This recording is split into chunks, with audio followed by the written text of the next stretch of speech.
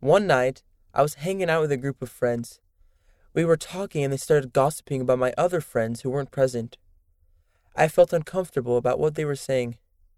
I then got a prompting from the Spirit that I should stand up for what I believe.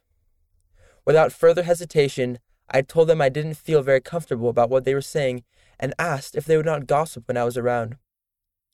They said it's just a part of life and it didn't matter. Without getting upset about it, I listened to their point and then explained what I believe. Then I got up and walked away. My experience that night made me think about what Joseph Smith went through. When Joseph Smith retrieved the gold plates, he experienced a lot of persecution. No matter how much persecution there was, Joseph Smith still stood tall and didn't falter.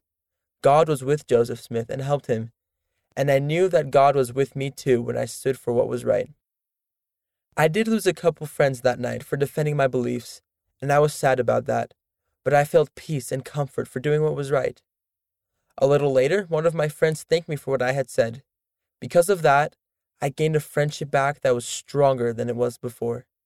Andrew F., Utah, USA. You and I have enough light to share right now.